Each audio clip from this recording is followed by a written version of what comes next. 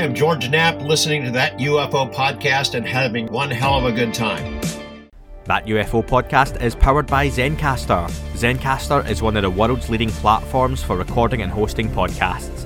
The open beta strives to put the power of studio quality remote video production into the hands of anyone with a story to tell. Some of the incredible features include live soundboard editing, automatic post-production, and secured cloud backup. I do love that automatic post-production on my podcast. All running right from your browser so you can record from anywhere without ever installing anything. Check out the links in the show description to find out more.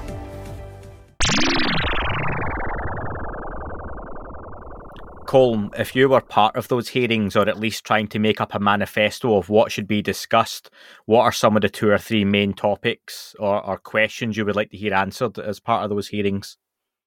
Well, one of the first things I would want to know is exactly how much money is being allocated to this program and to who, and exactly how many people are going to be hired. And so right now we have almost no information on how many FTEs are going to be hired for this program.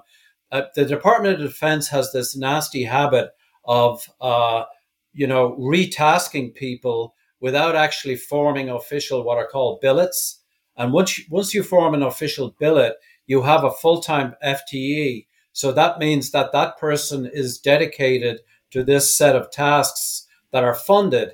But if you actually just say, okay, let's draft in a few people who have billets, they already have full-time jobs. So, you're really sort of bringing people in who are not full-time, who are doing things on almost their own time. I mean, this is really what happened with ATIP all the way back in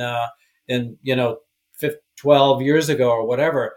I mean, there were really no full-time people that were dedicated on a day-to-day basis. And the only way of addressing this problem is to have full-time people. I mean, right now, the head of what used to be the task force, this guy was a part-time guy, after Jay Stratton, a part-time guy who was already fully tasked, and suddenly he was given the task of, the UAP task force. So unless you have a good tranche of funding that is absolutely traceable in terms of creating extra billets to engage with this, you're always going to have a bunch of people who are overtasked and are doing this practically on their own time.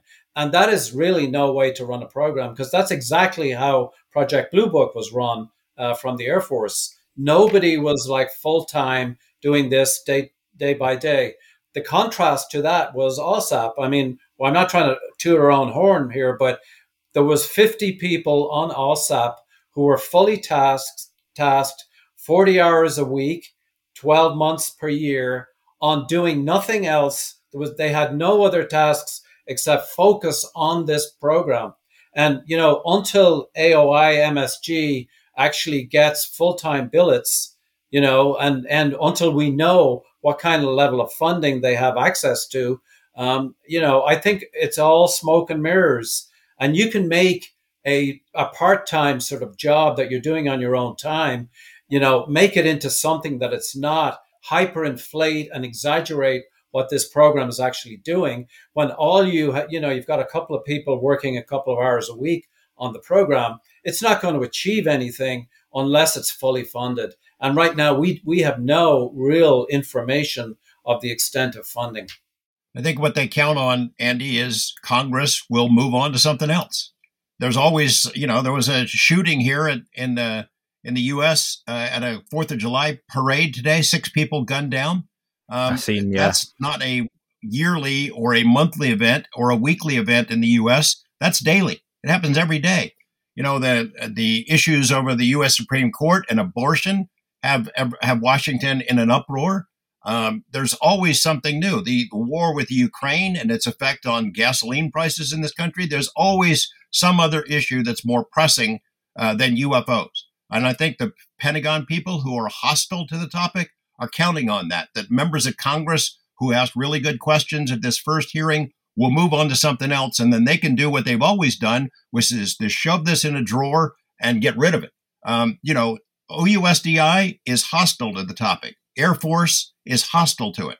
If they are going to have a program involving those two entities, and we don't know what the budget is, we don't know how many people are going to work at it full time. We do know that the jobs that have been advertised to work for the new organization are 2-year jobs.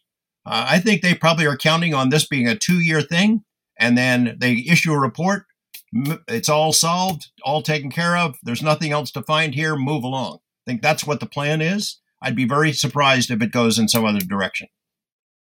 I think that segues nicely then onto the Brazilian hearings that happened recently, because we rely so much on the United States to drive forward this UFO conversation. And here's myself sitting, in the UK, which does little to nothing to move and progress the UFO conversation currently.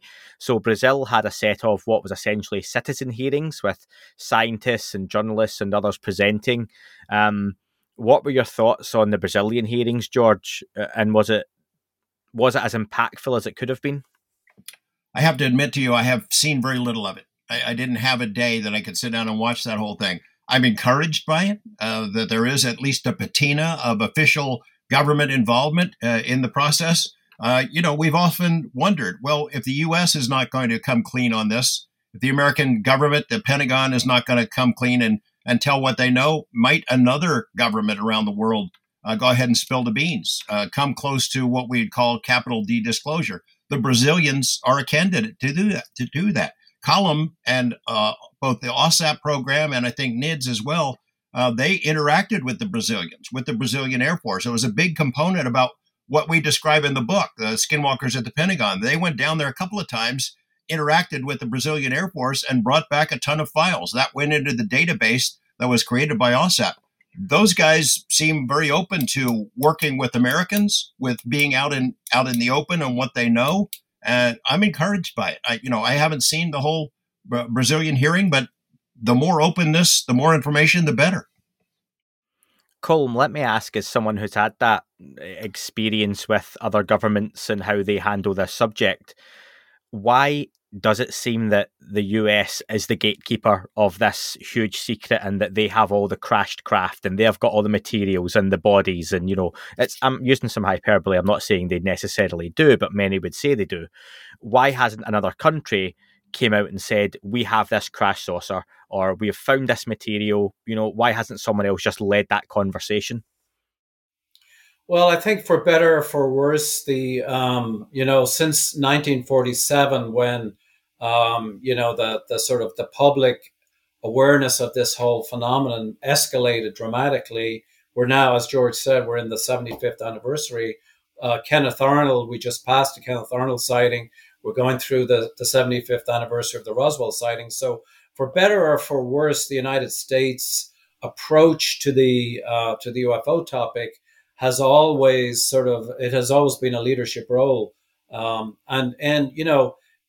As we investigated the Operation Prato or Operation Plate at the Brazilian Colares events as part of the OSAP BAS program, we ran into this whole thing where there were a lot of files associated with the Brazilian Air Force that were gradually being released over time. And actually, we interacted very closely with General Uchoa, who at the time, he's since retired, but at the time he was the Brazilian equivalent of the head of the Department of Homeland Security. So he was very much involved in sort of keeping an eye on what was being released, what kind of information that the Operation Plate had, and what kind of documents were available. So the OSAP teams down in Brazil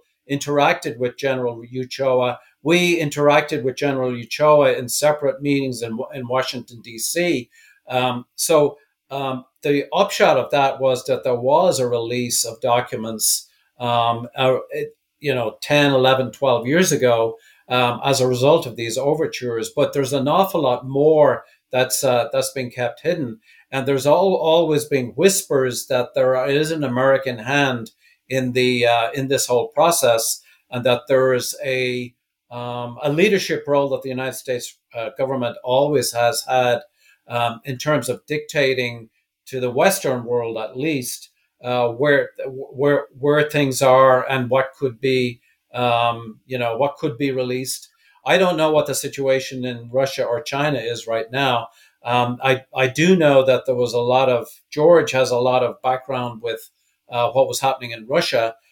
There are occasional reports that we're seeing from China in terms of, the full-blown UFO activity and potential access to technology. And obviously behind the scenes, there's a Cold War going on in terms of what kind of technology the United States has sequestered. And the last thing they want to do is to have, reverse engineering teams from China or Russia, availing of technology that the United States has in its possession. So it's a very complex, house of cards. But, for better or for worse, the United States, I think, has been in the leadership role on this for decades. And, I don't know if it's possible for another country to take the lead.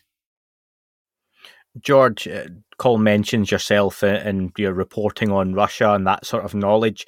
Some would say that Russia's performance in Ukraine currently would back up the idea their technology is maybe not as advanced as we would expect, because they've really struggled to even cross, it seems like, roads at times with the kind of mud and terrain.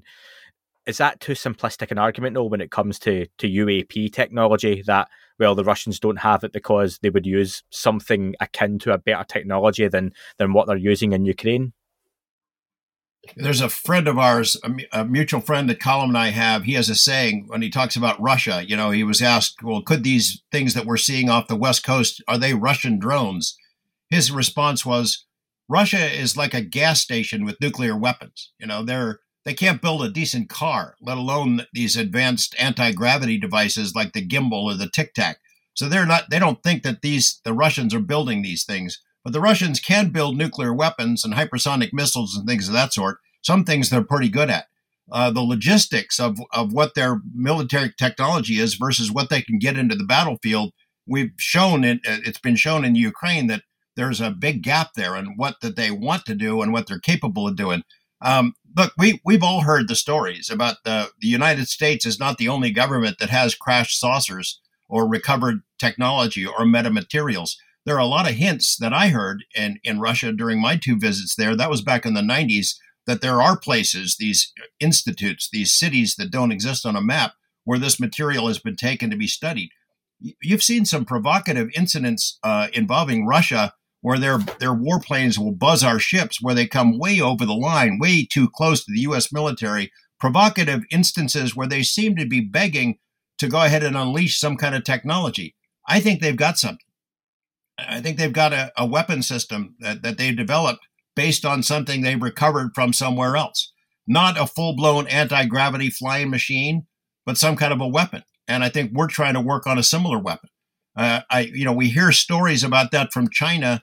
I'm less definitive about that, but I think the Russians do have some of this stuff. They've had it for a long time. Like us, they've been trying to reverse engineer it. And like us, they haven't had much luck with it in figuring it out. I don't sell the Russians short. They're incredibly destructive when they want to be.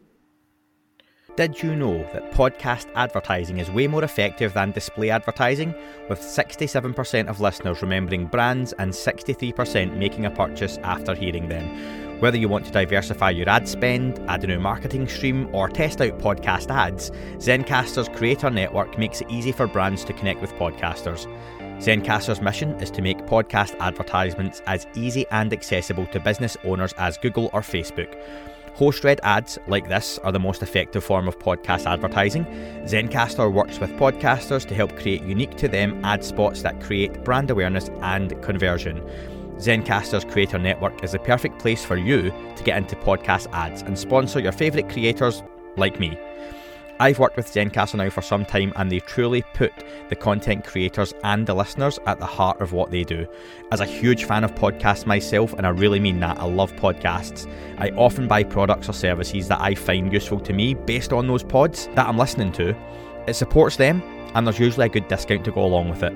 So if you're interested in sponsoring this show or another podcast with adverts for your business, go to zen.ai/that UFO pod 1, that's the number 1, or click the link in the description and fill out the contact information so Zencastr can help you bring your business story to life.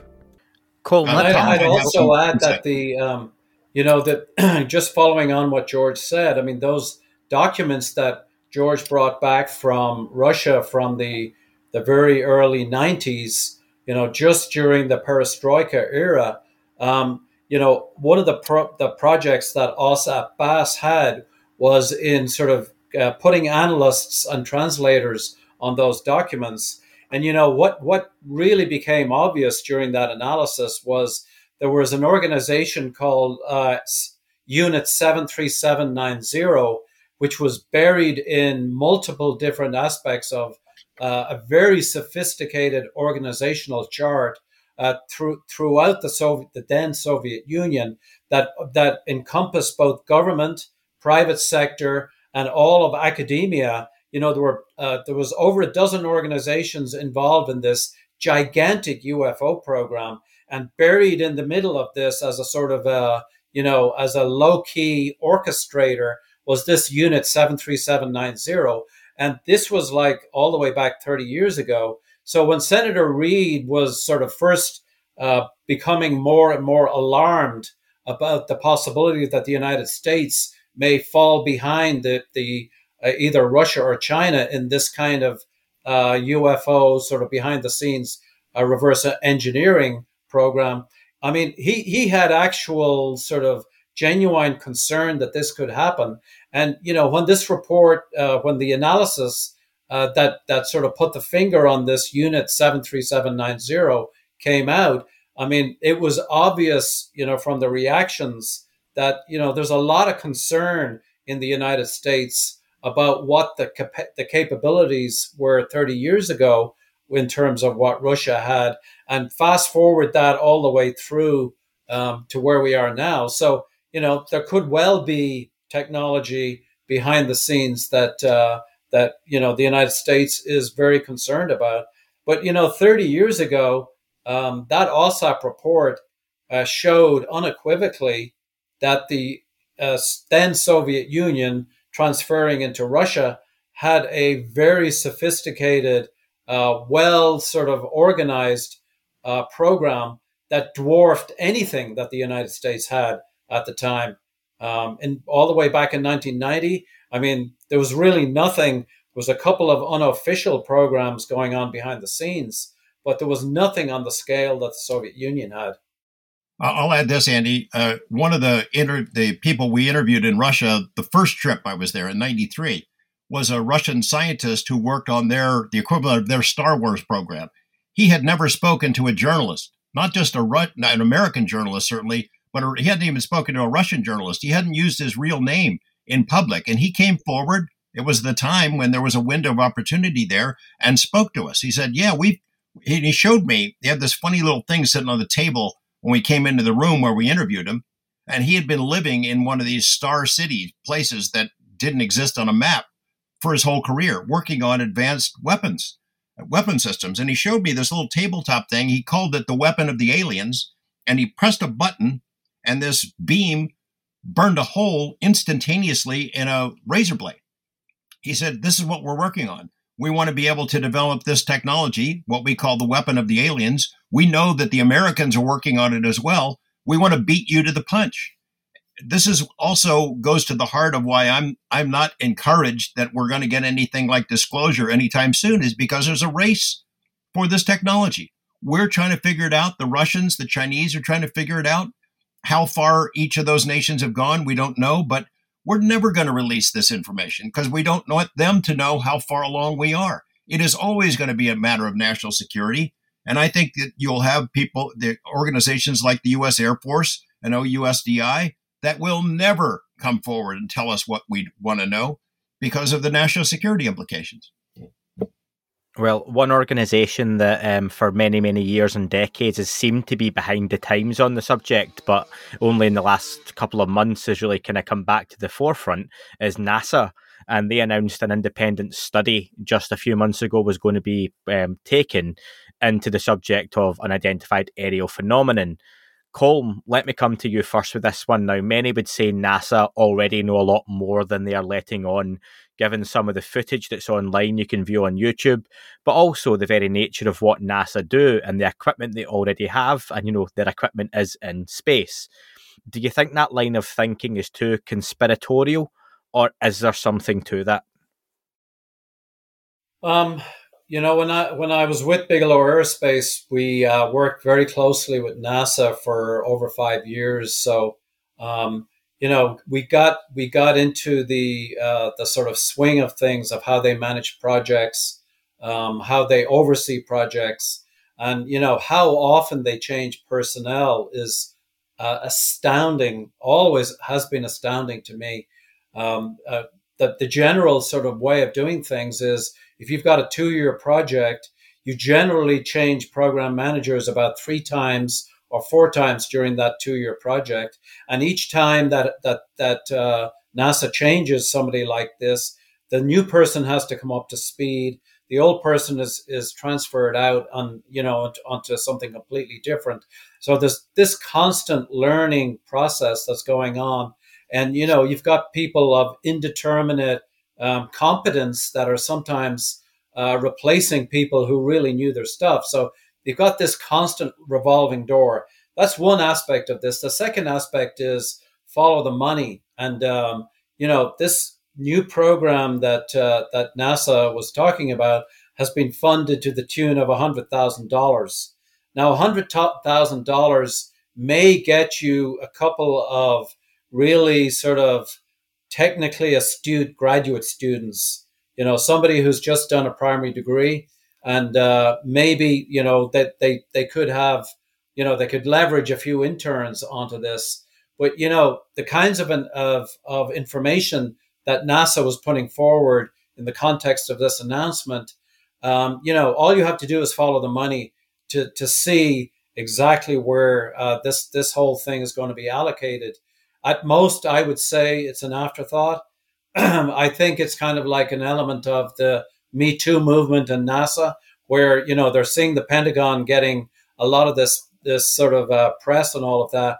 And somebody at NASA has decided, okay, we better get on this because, you know, we're supposed to be involved with the, you know, with the whole extrasolar, extraplanetary mission. And here we have the DoD who's dominating this whole thing when we should be part of this game. So my own feeling is, knowing how NASA operates on a day-to-day basis from multiple different programs and multiple different organizations within NASA, I'm slightly skeptical.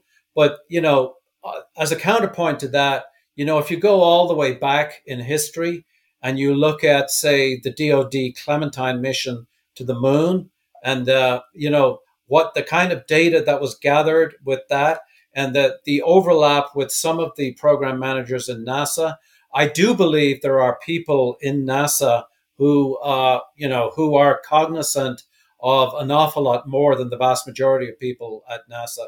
The last thing I'll say on this is that routinely, when myself and Robert Bigelow would be at various site visits and Johnson Space Center in Houston, or NASA headquarters in Washington, D.C., or, you know, Marshall Space Flight Center in Huntsville, Alabama, we would inevitably be drawn aside, you know, out of the meeting, sort of in the corridors, and sort of people would come up to us and whisper about, you know, that they knew this and that and this about the UFO topic. But it was never out in the open. I mean, it was always sort of sub rosa and behind the scenes. So, you know, there's that sort of culture at NASA too, where the giggle factor is very strong.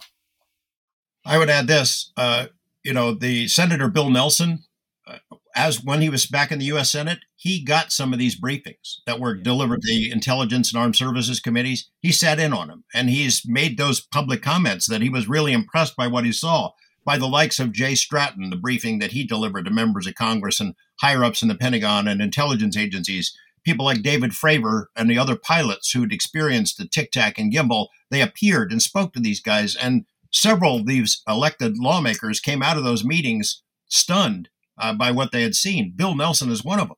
And he's made good, I think, on his pledges that this is worth investigating. And as the head of NASA, he said some amazing things, in public forums and to reporters about the importance of this and why it's a legitimate topic for inquiry. And I think this program that they've announced, as Colm said, it's $100,000, which is like lunch money for NASA.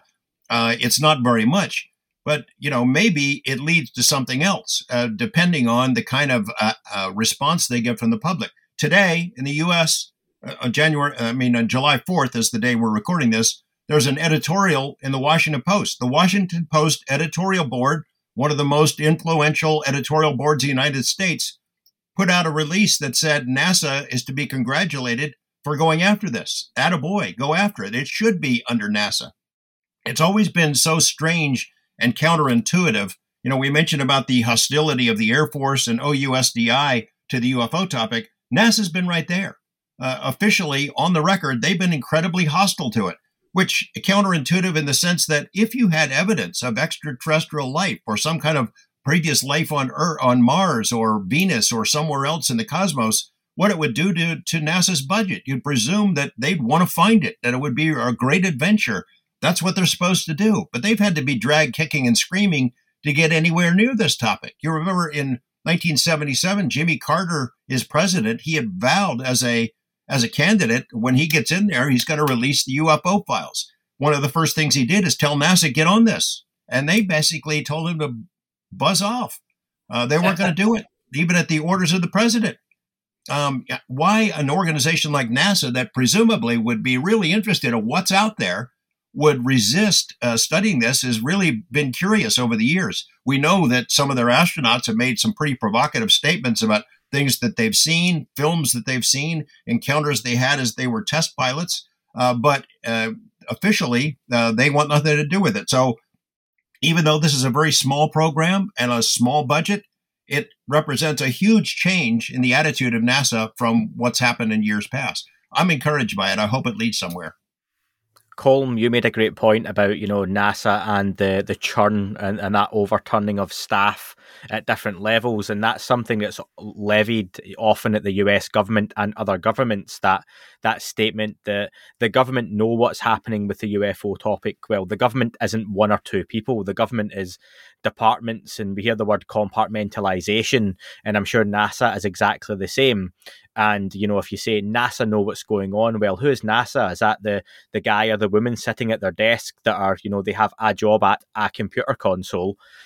However, on the other side of that, we do now have Bill Nelson, like you mentioned, George, who is well briefed on the subject. He is, I suppose, a fan and friendly to the UFO subject. What's to stop with those interns, Colm, you mentioned? And I'm going to go down a layman's route here, I think, because it's as good as I can get. $100,000 gets you a couple of interns.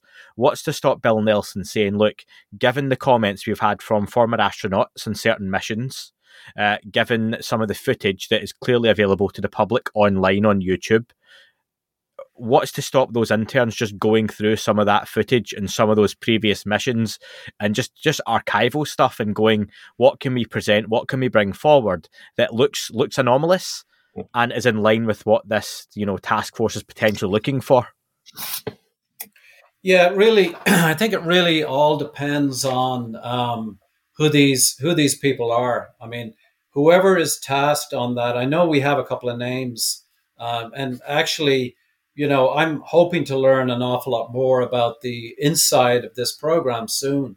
But it will all depend on who is tasked to do this, because it'll either be a going through the motions exercise, or it could be, depending on the people involved, it could be a tremendously productive first step in a much longer process. So, there is a tremendous amount of footage that NASA already has. And it would be a question of going through the red tape, going through the various departments. And NASA is incredibly compartmentalized. And so sociologically, each of the independent centers are fiefdoms, essentially. And so you've got a lot of sort of lack of communication between the main centers, and there's equally a lack of communication between the headquarters at NASA in Washington, D.C., and all of the different centers. But, I'm an optimist. So if there is a couple of really good people put on this and that it is a step forward and some actual genuine data is put together that could be useful as a first step in a multi-step process, then I do see it as a possibility.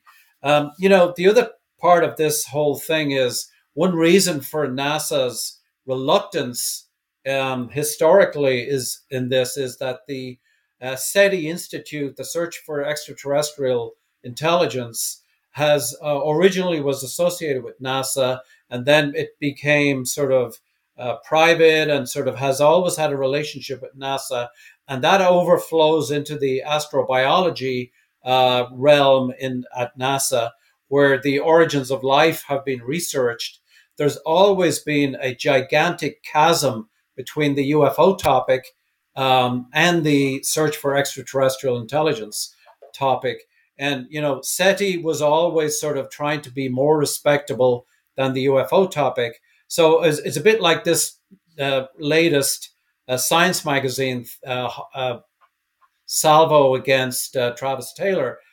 SETI Institute badmouthed UFOs at NASA for decades, and the astrobiology community, which is aligned with the SETI community, has also badmouthed UFOs for decades at NASA. So what we're seeing in the last 6 months with Senator Bill Nelson is a major quantum leap. I mean, there's no doubt about it in terms of the sociology of this looking at this phenomenon. I totally agree with George. It is a sea change for NASA to actually step up.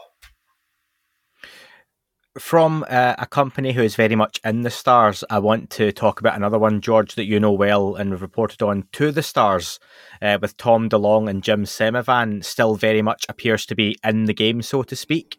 I was on the Jim Semivan and Tom DeLonge's call a couple of weeks ago to investors and others when they were announcing the new media deals that they have going, and I just wanted some thoughts from both of you on this. Now, Monsters in California is due out soon, and Tom DeLonge said they're trying to get distributors for that. Tom DeLonge claims that these are very much a way of disclosing the UFO subject and related phenomena through a modern media like movies. Now, that's not new. Close Encounters of the Third Kind and other movies as such have been around for a long time. But what are your thoughts, George, first as to what To the Stars' role is now in the UFO movement, given what they've done from 2016 and onwards? I think the world has sold Tom DeLonge short, and the public has made a lot of mistakes in underestimating the energy and intelligence that he has and his ability to get things done. I suspect it is fair to say that Tom and To the Stars shot too high, that they really had goals that were not reachable. The first incarnation of the company, they wanted to build a craft, an anti-gravity craft, based on what they've reverse engineering programs they'd heard about, and a lot of other ambitious projects that didn't come to fruition, in part because the public, the investing public, didn't come forward. They didn't sign up. They didn't send them a bunch of money. So all the plans that they had in mind sort of went out the window, and they had to be scaled back. And now it's a much different company. Elizondo and Mellon have left. Steve Justice has left. The plans to build their own craft are gone.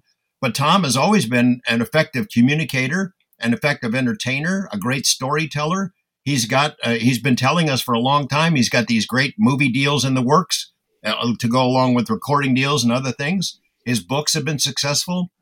So if the new revised TTSA is scaled down to an entertainment company and just focuses on that, I suspect that it can be a big success. I got to spend some time with Tom a couple of months ago. I went down to San Diego and we went to a ball game to see the Padres versus the Dodgers and had some chance to catch up. And, he has boundless energy and enthusiasm. He's a smart guy, and he loves this subject matter, and he's going to drive it home. Now, whether or not the public will perceive the movies and the books, fiction books that he puts out as being the actual story, the real deal, I don't know. It'll remain to be seen. But I've learned not to sell him short. I don't own any of the company stock, and I'm not encouraging people to buy it, but I wish him well. I hope he does well.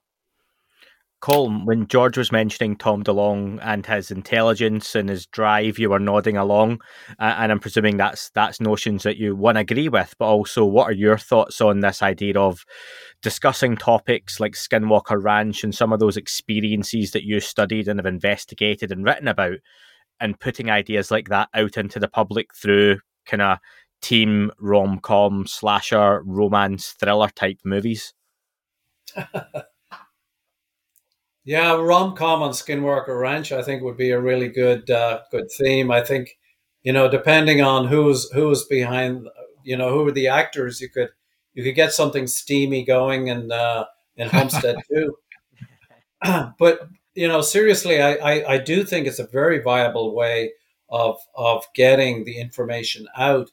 I think the Hunt for the Skinwalker movie that was put out with Jeremy Corbell and George there a few years ago, I think it got a lot of traction, and it generated a tremendous amount of enthusiasm, and it also boomeranged back into the books. It caused a lot of discussion, with us. We got people contacting us that we would not have contacted us, asking questions. So it provoked a lot of dialogue. So I see the media as being a tremendously, promising avenue for putting this word out, because, books can be pretty dry. Not a lot of people read books. Audiobooks are better than normal books. But then you've got movies, and then,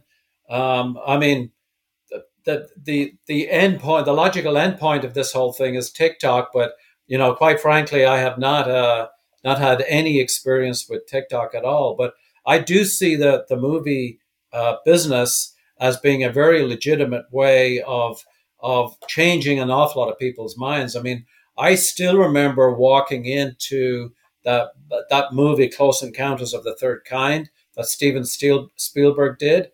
And, I remember being floored by that movie. It was like a game changer for me.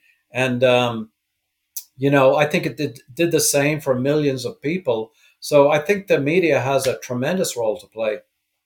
There was a scene, Independence Day, July 4th, again, we're recording on July 4th, the movie Independence Day.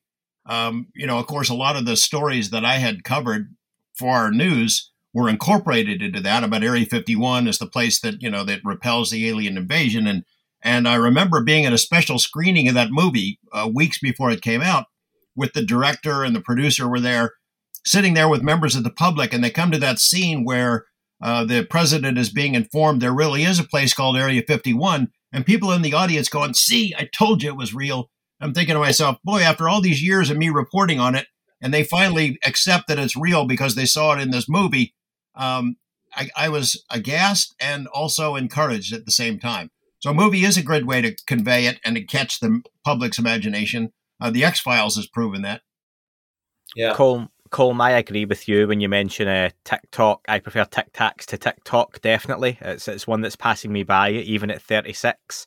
But I want to ask George, you mentioned Tom DeLonge, and the public didn't go along with the cash that they were looking for those big Plan A plans. Is there a little bit, though, of the character of Tom DeLonge, much like Travis Taylor has suffered from his TV persona with some, that people look at Tom DeLonge and say, that guy's going to be the disclosure head, and that's why people, one, didn't invest, but we've still not seen a public swelling that many hoped for to kind of jump on the Tom DeLonge bandwagon? I guess that could be part of it. I think it's unfair. Tom has boundless energy and great enthusiasm, and he's a smart guy, and he knows about as much as about UFOs and the history of the phenomena and the studies, the secret government studies, as almost anybody in the country. So his knowledge is actually pretty good. I can see people wondering, is this the guy we follow to the disclosure promised land, and wondering if he is, in fact, the right guy. But Tom surrounded himself with top-notch people. Lou Elizondo and Chris Mellon and Hal Puthoff and Jim Simovan and Steve Justice, if they're looking for credibility, he had it. And to give them credit, TTSA changed the international discussion on this topic. They took this stuff to the New York Times and talked the Times into going forward with the story. It was nice to have the Tic Tac video to go along with it and to be able to have Dave Fravor confirm that it was true.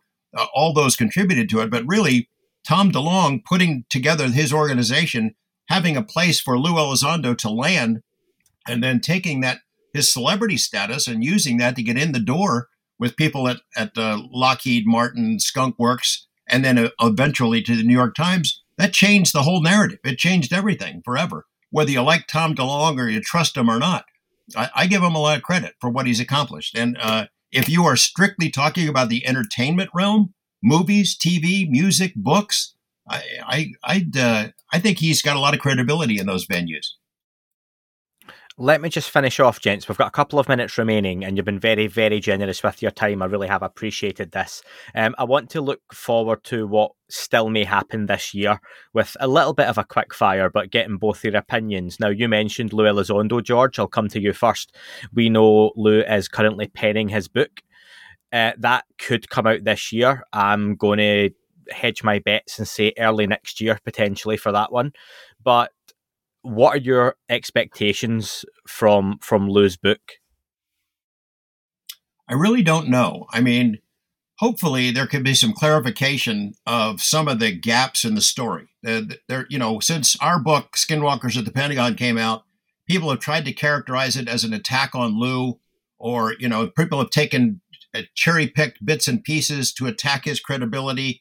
Here's why he's not telling the story. It was never an attack on Lou. There is a consistent narrative in between that, from OSAP to ATIP to the UAP Task Force to AIMSOG, and it's easily verifiable.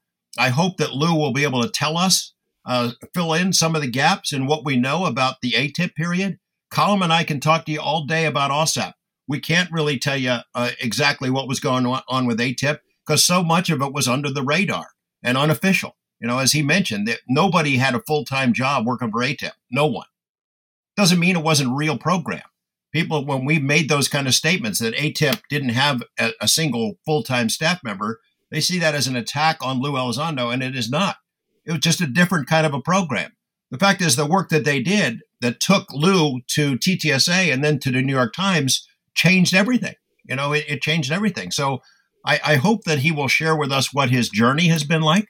And I know Lou pretty well, and it's been tough. It's been tough on him and his family, the kinds of things that he's had to endure, both from the public, the UFO Twitter public, and his former colleagues at the Pentagon. They've really come after him. He was telling me in the very first interview we did, January of 2018, that the guys that were left behind, who were surprised when he showed up on that stage with Tom DeLonge in October 2017, and then on the front page of the New York Times, they were pissed off, and they let it be known, and they're still pissed off. We've seen the implications, the ramifications of that, the battles with the Inspector General and Lou's former boss, this Gary Reed guy. That's real. What he's gone through has been brutal. And I look forward to hearing that story because the public needs to hear it. This is not a game. This is real. Any expectations from yourself, Colm, in terms of Lou's book? I would guess that the book is going to go through a review process just like our book went through. So I don't know if it's going to be published this year. It really depends on how fast Dopser. It took Dopser 14 months to go through our book. It probably is a lot quicker than, I think, depending on what's in his book, I guess it will dictate the length of the review.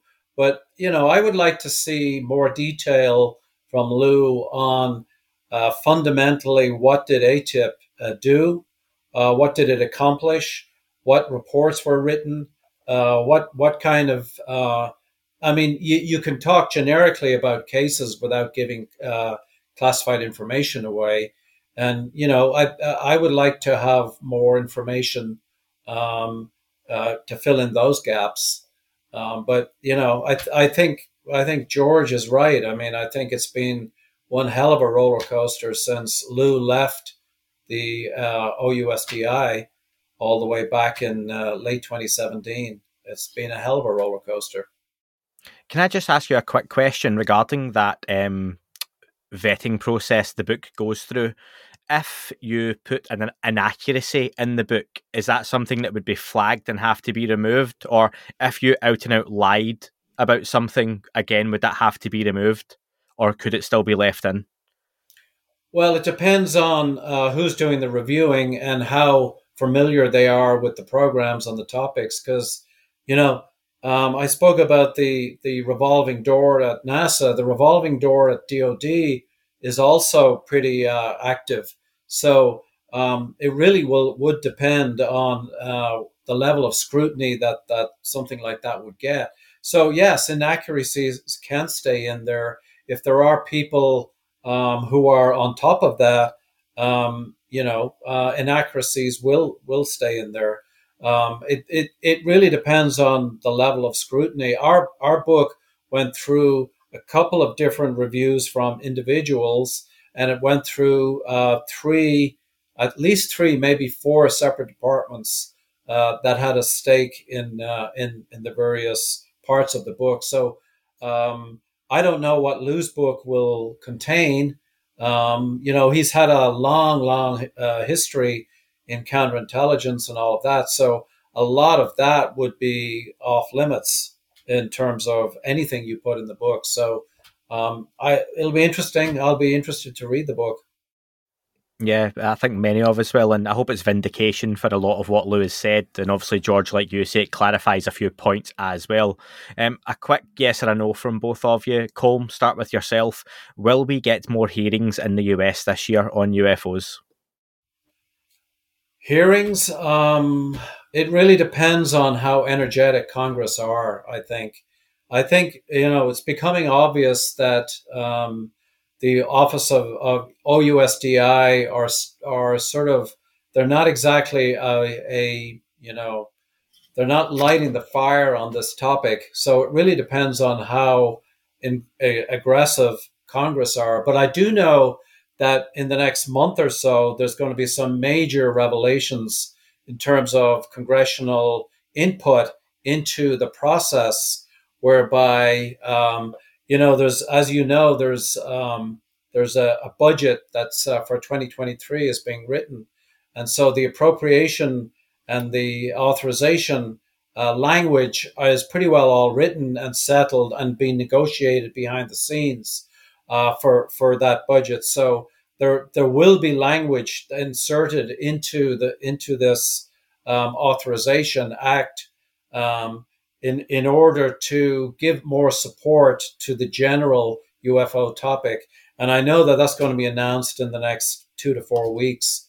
But I think that will be a shot in the arm, depending on how comprehensive the language is in terms of supporting this whole process.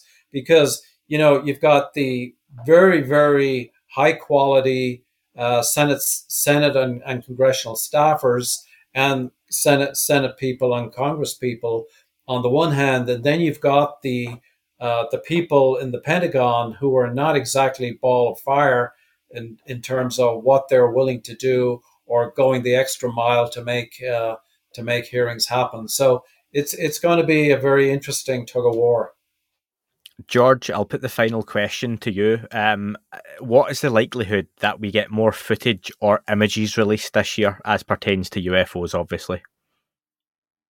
I think there's a pretty good chance we're going to see some footage. I think there is almost zero chance we're going to get some footage from the Pentagon itself. I think the release will come from somewhere else. It'll be confirmed as real stuff. I don't know exact date on when that could happen, but it's out there. There's material that needs to be vetted. I don't think I don't detect any kind of appetite from the Pentagon to release much meaningful footage. We saw the clip. You saw it in the hearing. Whoop-de-doo. We were just bowled over. You could have been knocked over with a feather about that dramatic footage that we saw. We know damn good and well they've got better stuff than that. we know damn good and well they've shown better stuff than that to members of Congress behind closed doors. Why don't we get to see it? I suspect that they can use the national security excuse. There's only so much they want to alert our adversaries to about how far along they are on this study. So I am not encouraged. It's going to have to take Congress to keep their feet to the fire on this, because as Colm has mentioned, the Pentagon drags its feet. It always has. It is hostile to this topic, at least to the public release of information about it. It doesn't want to be told to go out and investigate this. There are individuals in the Pentagon, of course, who are avid supporters of the idea, who want some kind of a more public disclosure, who think it deserves to be investigated. But I think they're not in positions of authority. The people who are calling the shots don't want this to move forward in a meaningful way. We'll see when the budget numbers come out. Is it going to be, one number I heard kicked around was $35 million. If they get $35 million for this AIM-SOG or whatever they want to call it, that'd be pretty good. That'd be great. I'll believe it when I see it.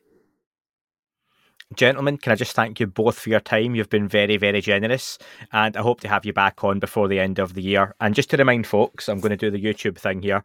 You can still get your copies of Skinwalkers at the Pentagon. I recommend it thoroughly. I know a lot of listeners have both bought the book and had the audiobook as well, so please do check that out. And gentlemen, thank you very much again for your time. Thanks, Andy. Thank you. That is all for this week's show. Thank you very much for listening. Please remember to leave the podcast a review on your chosen platform. You can like, retweet and subscribe. That would all be very much appreciated.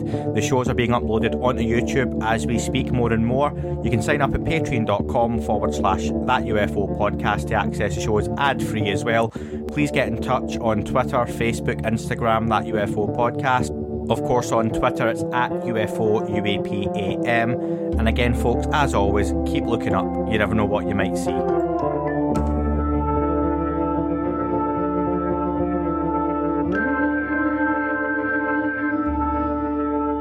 It wasn't a tic-tac and not quite a saucer, more like a hubcap designed by Chaucer, a little Baroque and quite steampunk, like Alice was playing bass for the Parliament of Folk. The little fucker hovered right outside of my window, and when I shoved out the screen, he made it an issue. I don't think he expected me to see his ass, but I'd had some champagne and smoked a little grass.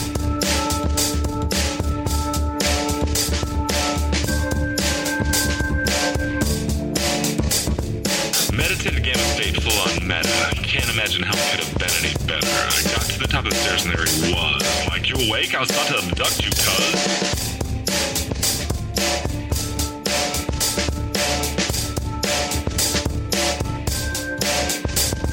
I jumped back and nearly kissed myself, and I climbed out the window after the elf, and I woke up in my bed and there was something on my head and everything was weird and everything was red. And I called out to my boys. They thought this was noise. They thought it was a dream. They thought it was my toys. They thought it was my problems, and they think I should seek therapy, and I don't know what to do because it doesn't really scare me.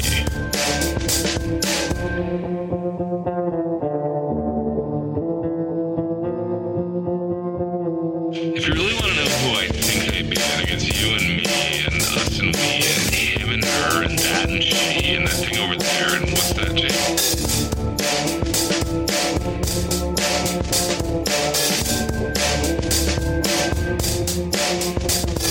If we're being serious, open your mind, consider your heart, consider time, consider your space, consider your lies, consider your life, consider your eyes.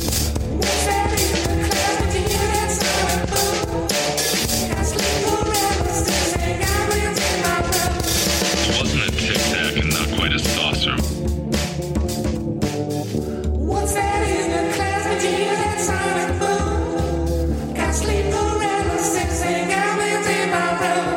It wasn't a tic-tac and not quite a saucer.